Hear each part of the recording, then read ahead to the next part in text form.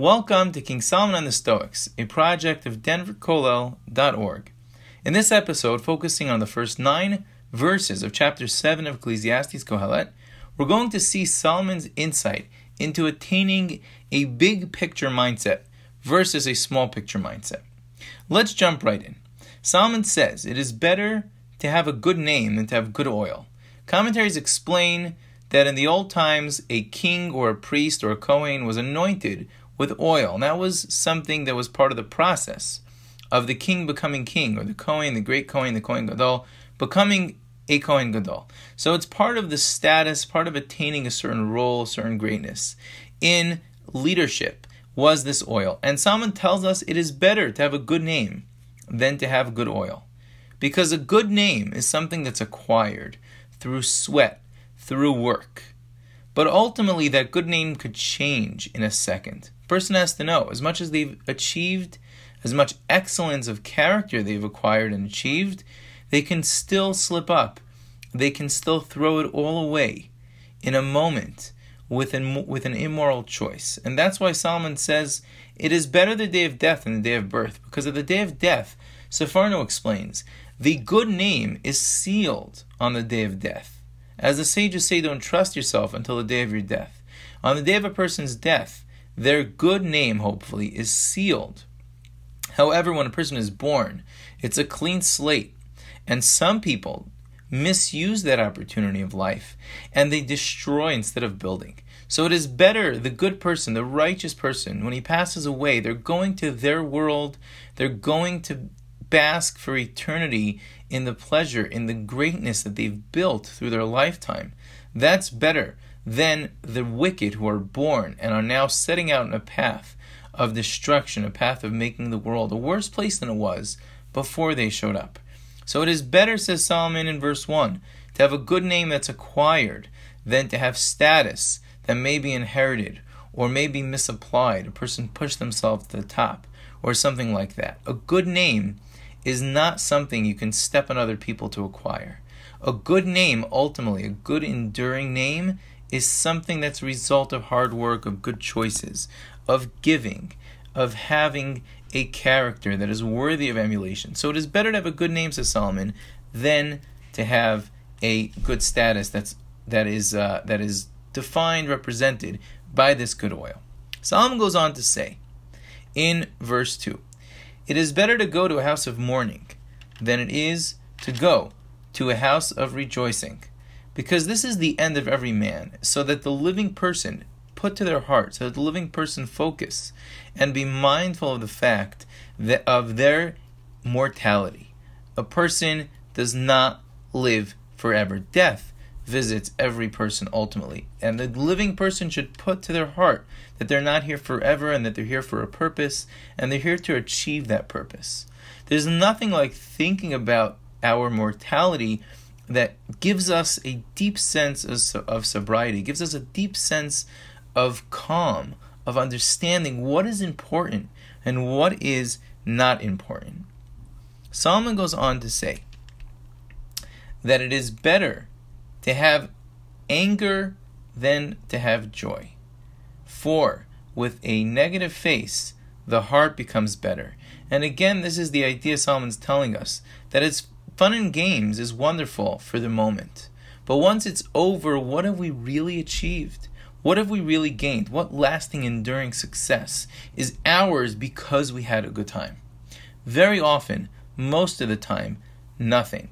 Says Solomon, however, when God sometimes shows us an angry face, so to speak, we suffer misfortune, things don't go our way, if it gives us pause, if it gives us reflection, if it forces us to dig deep within ourselves, to uncover our own greatness, that does better. That makes our heart good, as he says at the end of verse 3. So, to recap for a second, it's better to go to the house of mourning than to go to a house of rejoicing, because this is the end of every person. And sometimes the angry and frustrating things verse 3 tells us cause us to remember what is really vital. I'm so frustrated by such and such a thing didn't go my way, but is it really important? In the view of infinity, in the view of the eternity and immortality of the soul and the fleeting nature of life, is it really what's important? Let's take a more careful look at the end of verse 2 for a second. Solomon said that it's important for a person to go to the house of mourning. And it is better to go to the house of mourning than it is to go to the house of rejoicing, so that the living can put to their heart. Rashi says a fascinating thing. Rashi says that the living person will put to his heart when he engages in helping with the burial of the deceased, or with comforting the mourners, or with eulogizing the deceased. He will put to his heart one day, he says to himself, this will be me. Every person dies. One day others will come and bury me. One day others will come and eulogize me. One day others will come and comfort the mourners, just like I am now doing to my friend, this deceased person, that I am burying them, that I am eulogizing them, that I am comforting their relatives. Why is this so important? It's such an interesting point. The sages tell us that burying the dead, or eulogizing, or accompanying them to their final resting place, is a mitzvah. It's an act of kindness that is so pure, because there's no sense that the dead person is going to return the favor. So why do the sages that Rashi quotes here go out of their way to say that the person engaged in helping out with the burial, or eulogizing, or comforting the mourners is thinking to himself, one day this is going to be reciprocated to me? That's a question that was bothering me, and perhaps the answer is as follows. When we have human interactions, we are engaged in something that in a certain sense is fleeting. For example, Rashi in his second comment, in his second interpretation, speaks of the fact that it's a person who doesn't need to go as much. It's not as vital for a person to go join with the joyous occasions of his friend than it is to go and join in their moments of sorrow. And Rashi explains why. Because let's just say that someone has a friend and they had a young child, and there's an occasion of joy, and there's an occasion to go and wish them congratulations, to go join with them in their joy. Rashi says that's something, there's other opportunities. God willing, that young child will one day get married. You can join in the marriage celebration. You can still be there for your friends. What Rashi means to tell us, I think, is that each snapshot, each piece of life is only a piece. But there's another opportunity. It's not the ultimate. It's not the absolute ultimate opportunity to be with other people. There are other opportunities. And what often happens is we get stuck in the moment, we get stuck in the particular opportunity. We lose sight of the bigger picture. However, when a person passes away, this is the culmination of the interaction that this person has with others. The very nature of death is a silence of sorts.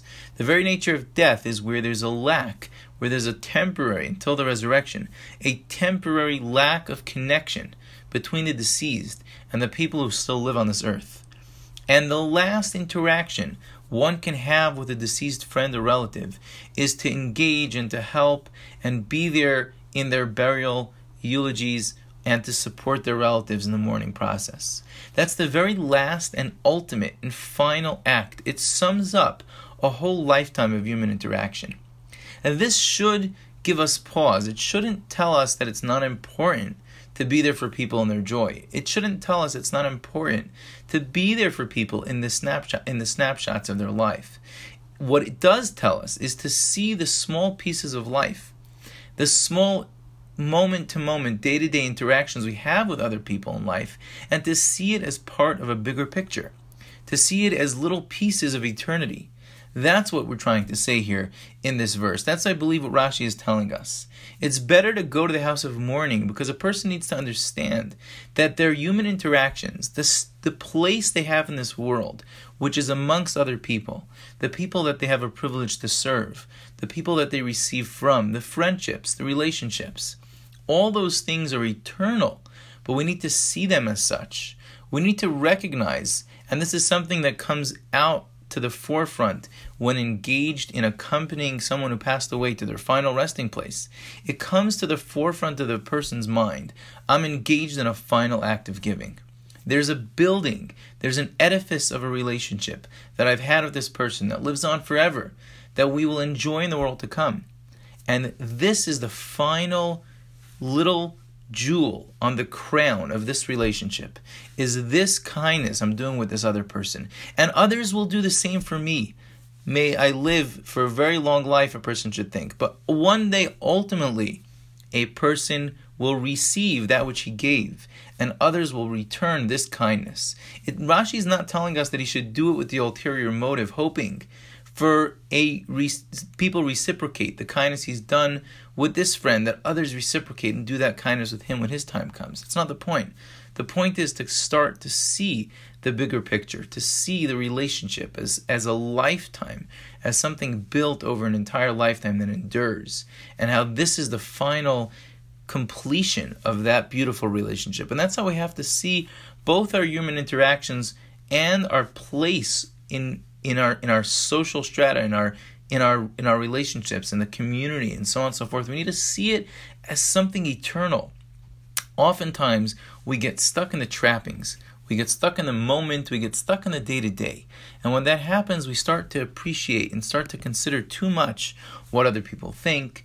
What is my status at the moment? Let's remember that Solomon told us in verse 1, it is better an enduring good name. To have an enduring good name, you don't have to have achieved a specific status. You don't have to have achieved fame. The details, the moment-to-moment feeling of being in a certain environment, of being treated a certain way, of having a certain status, those things fall by the wayside in the face of eternity. Let's focus on eternity. Let's focus on the true reality. That's what Solomon's telling us. And when we do that, as it says in verse 3, we come to appreciate the momentary anger, the momentary frustrations that sometimes put us back on our right path.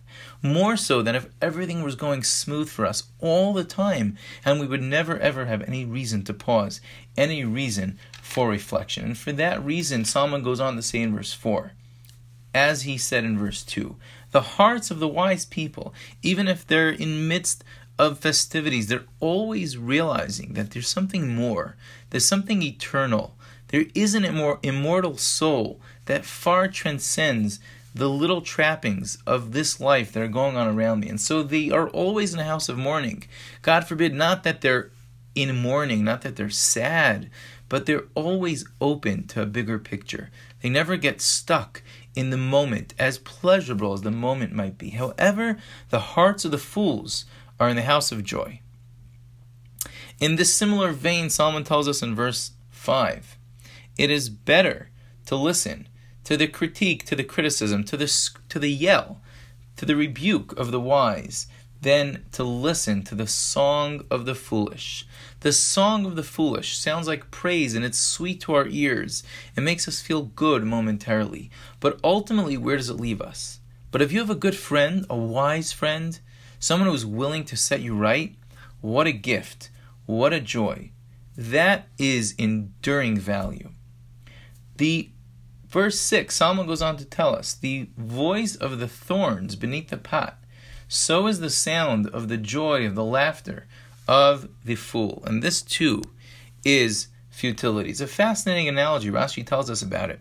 In the name of the sages, how you have a pot cooking on the stove, and beneath the pot you have wood, and you have solid pieces of wood that are really creating an enduring fire, at least for the time being, enough to really cook this dish and really create something of value. But then there are these little thorns attached to the wood that are beneath the pot, and they crackle, and they make a racket, they make noise, and they scream out, in the words of the sages, beautiful words, we too are wood, say the thorns. They make a lot of noise. They have a lot of noise, a big splash, but absolutely no substance. There is no true value. And it's much deeper. It's much worse than just simply an alluring way of saying we're something when we're nothing, fooling people to think, wow, this fleeting pleasure, this splash, which is here today and gone tomorrow, is important. It's much worse than just a momentary distraction. Because in that momentary distraction, which pulls a person from one moment to the next of just mindless entertainment, it pulls a person away from what the great Kabbalist Rabbi Vali calls a more elevated state of mind. Because a person can acquire an elevated state of mind through wisdom, through life wisdom, through study, through reflection, through good choices. All of that can get lost when one comes under the influences of these little thorns that make so much noise and say, look how important we are. Everyone knows about us. Look how important we are. Join us, follow us, listen to us, read our material, watch our videos, tap into our content, and so on and so forth. But what ultimately happens is even the wise person, even the person who's acquired Rabbi Vali's elevated state of mind that he refers to, can lose it when he starts to come under the influence of these thorns beneath the pot. Rabbi Vali says that the reason why the Solomon words it in such a way that the thorns are beneath the pot is to teach us that initially these thorns and their way of life and the message they're portraying was initially beneath the level of the person listening, of the wise person engaging with these fools. And he said, well, it's not so bad. This is interesting. It's entertaining for a moment. I see it as being something beneath me. I'm not one of them. I'll be okay.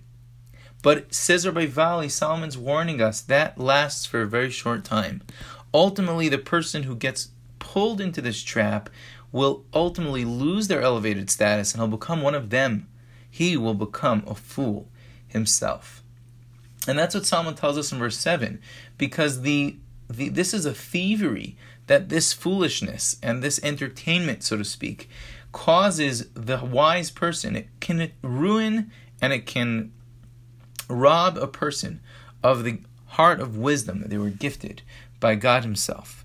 And so it's not so simple just to go and engage with things, with people that are really beneath you, when you have to know it's going to have an effect. God forbid, it can really ruin a person. It can really rob a person of their wisdom. Solomon goes on to tell us, it is better the end than the beginning. The end is better than the beginning. And there's two ways to understand this. One way to understand it is that you have to focus on the beginning. You have to realize that the beginning is a place that will define the end. And the end will only be good when the beginning is good. That's one interpretation. The end is good when the beginning is good. Don't get caught up in the beginning just for the beginning's sake. Don't get caught up in the launch. Don't get caught up in the product launch, in the project launch, in the relationship launch. Don't get caught up in the launch. Realize you're in it for the long game. You're in it to create something enduring. And the end result will really tell you if the action, if the beginning was really up to par, if it was really with the right focus, really with the right mindset, really with the right goal, really with the right purity of heart. Everything needs to be tested with the test of time. Did it endure? Did it last? Did it accomplish? Then you'll know if at the beginning it was pure and focused and so on. Rabbi Vali tells us just a side point. He says we're dealing here with such a almost strict idea. We're talking about such an ideal state of a person who always is sober, always lives with such a clarity of the eternity of life, of the focus of life. But what happens when a person does need a distraction? We're not on this level. What is a person to do? Says Rabbi Vali, I believe we can word it this way. Says Rabbi Vali, try as much as you can to trade your entertainment for recreation. Instead of watching some nonsense, take a walk. Trade your entertainment that just pulls you down, that takes your mind, turns it off, and replaces it with something else. If you, as much as you can, and again, we're not perfect, we are who we are, but as much as we can, let's aim to use our breaks. When we need a mind break, let's take a mind break through recreation, not simply through entertainment. And there's a fascinating end to verse 8. It says the end is better than the beginning, however you want to explain that, as we said. And then the verse goes on to say, it is better one who has patience than one who is haughty. And it's a very strange contrast. We would think patience, we would contrast with anger, with frustration, with someone who's has a short fuse, and so on and so forth.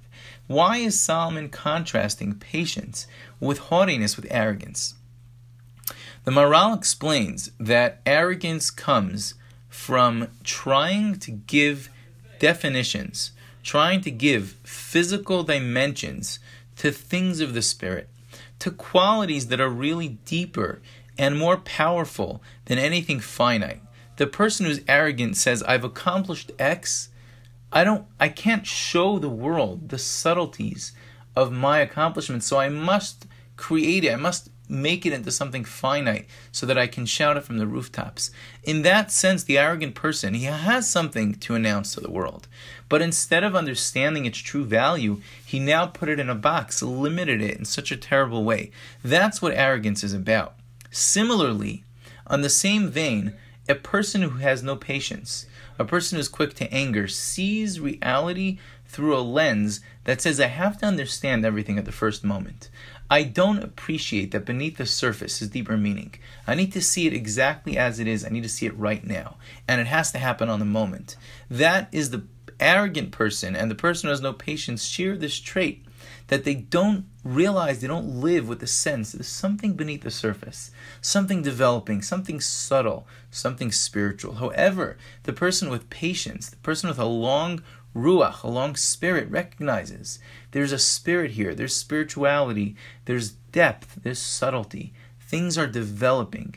It doesn't need to be finite, boxed in, defined in the first moment. I can let it go. If initially it seems difficult, it seems challenging, or as we've been discussing, someone has given rebuke, someone has said something to us, and we don't appreciate it.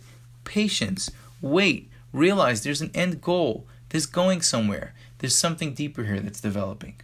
Solomon goes on to say in verse 9, don't rush to anger.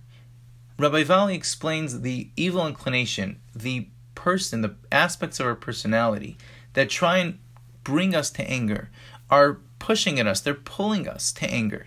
Don't go with the invitation. You have the ability to say no. The wise people say no. The wise people are also tempted to anger, but they have self-control and they say no to the temptation.